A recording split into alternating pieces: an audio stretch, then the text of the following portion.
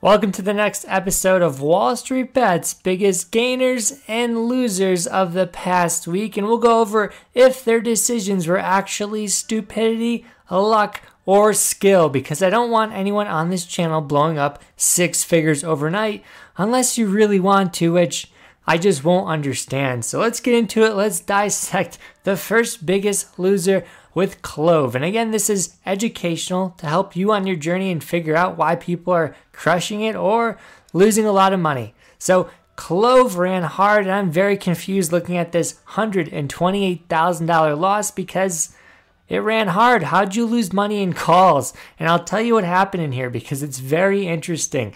As you can see, this user purchased this 16 strike call expiring next week, the 17 strike expiring this week, and the 17 strike expiring next week. So these are way above the current price of Clove. Currently we're at about $9, so we need almost 100% move to get this thing going. So he's obviously way too far out of the money, and this is what those options look like right now. But here's the crazy part. Here's the part that I don't understand. This guy bought these options at about 50.5. These options ran to 100, so he should have been up 100%. He probably could have made over six figures with some of these options. So I'm really curious, why did he not scale out? Why did he not pay himself? How are all these options down? And what I try to figure out is, where would he have gotten in? And I decided that he probably bought Clove as it was falling and then bought these options here as the price consistently dropped from, as you can see, probably where he bought it here all the way down to zero. So these options probably going to expire worthless. He has a whole week, but Clove has to close at about $18, maybe even higher for him to have these options really print. So here's the chart, and again, he probably could have made an easy 100% if he bought the uptrend. And this is a lesson to all traders. Do not buy the falling knife. And I did say I was buying a falling knife in Bitcoin, but Bitcoin is a different story. Bitcoin dumps over 30% sometimes, and that's a tremendous opportunity if you know what you're doing. So right here, Clove on the uptrend, easy money if he knew what he was doing. This guy probably didn't, so I'm going to put him in the stupidity category as he probably bought this consolidation region. Although this pop was nice, it didn't last long, and these options probably decayed hard once the IV was jacked up during that first initial move. So unfortunately, this trader just buying at the wrong place, right idea, wrong place. And it ended up being a six-figure loss because of that. Next up, TSM for $187,000 loss. He's down 82%, and the funny thing is these are longer term options. He bought these out for January, and he probably bought this a long time ago. So these options probably had 6 months or more of time on them. And this is interesting because I always think buying long-term options is a good idea, but I go on Wall Street Bets and I see that people can't do it correctly, which makes me think it's not as easy as I thought.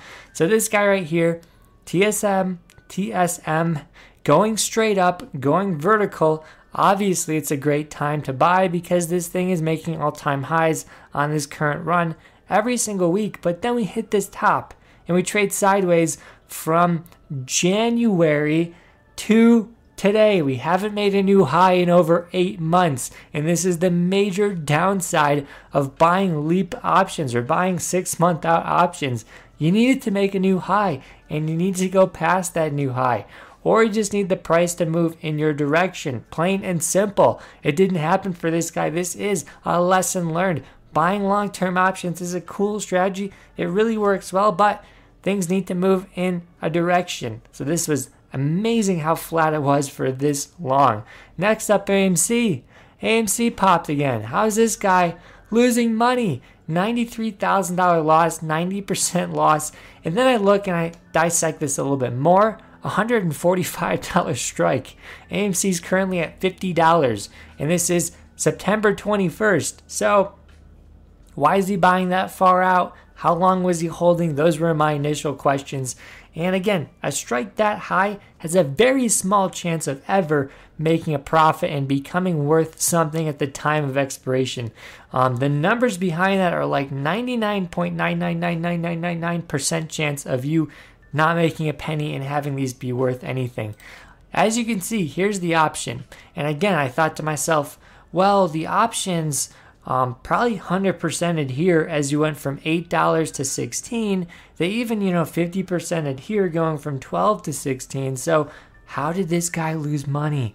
And I realized he bought at $5, and we didn't hit $5 for this option until over here, which tells me he didn't buy during the consolidation. He bought the falling knife again on AMC as AMC sank, and you can see the option is sinking.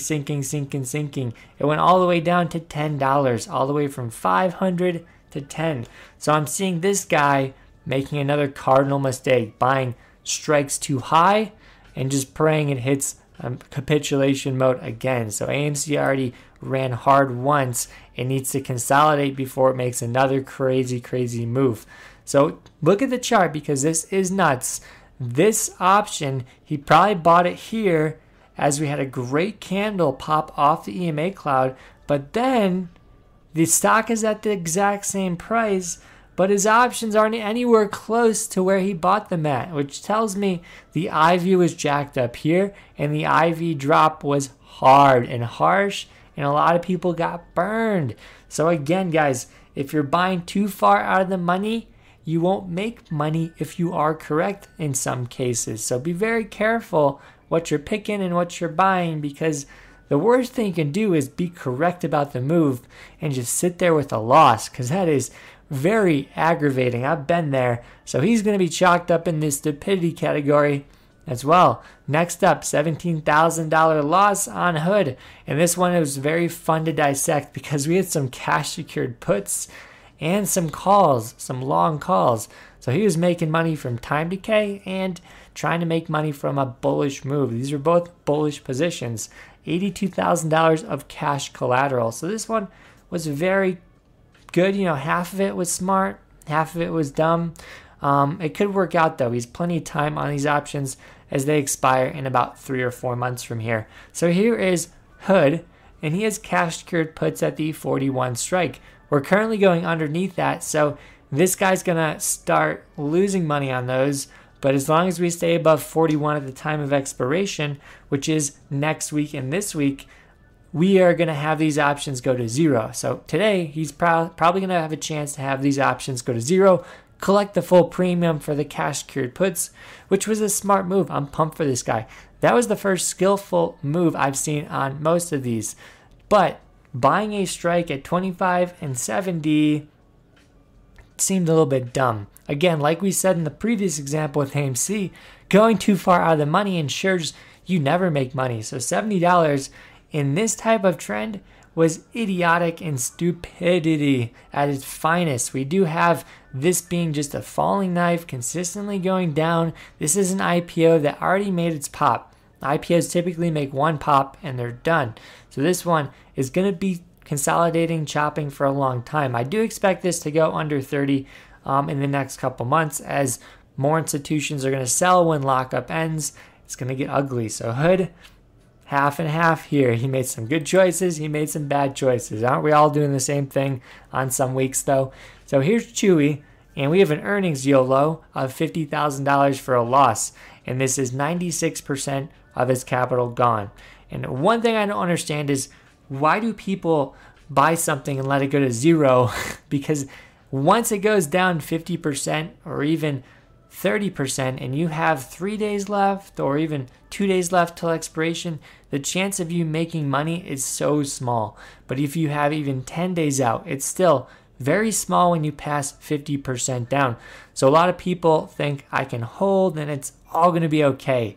But the problem is, the more you hold, the higher the price has to go for you to break even typically, or for you to make money or profit.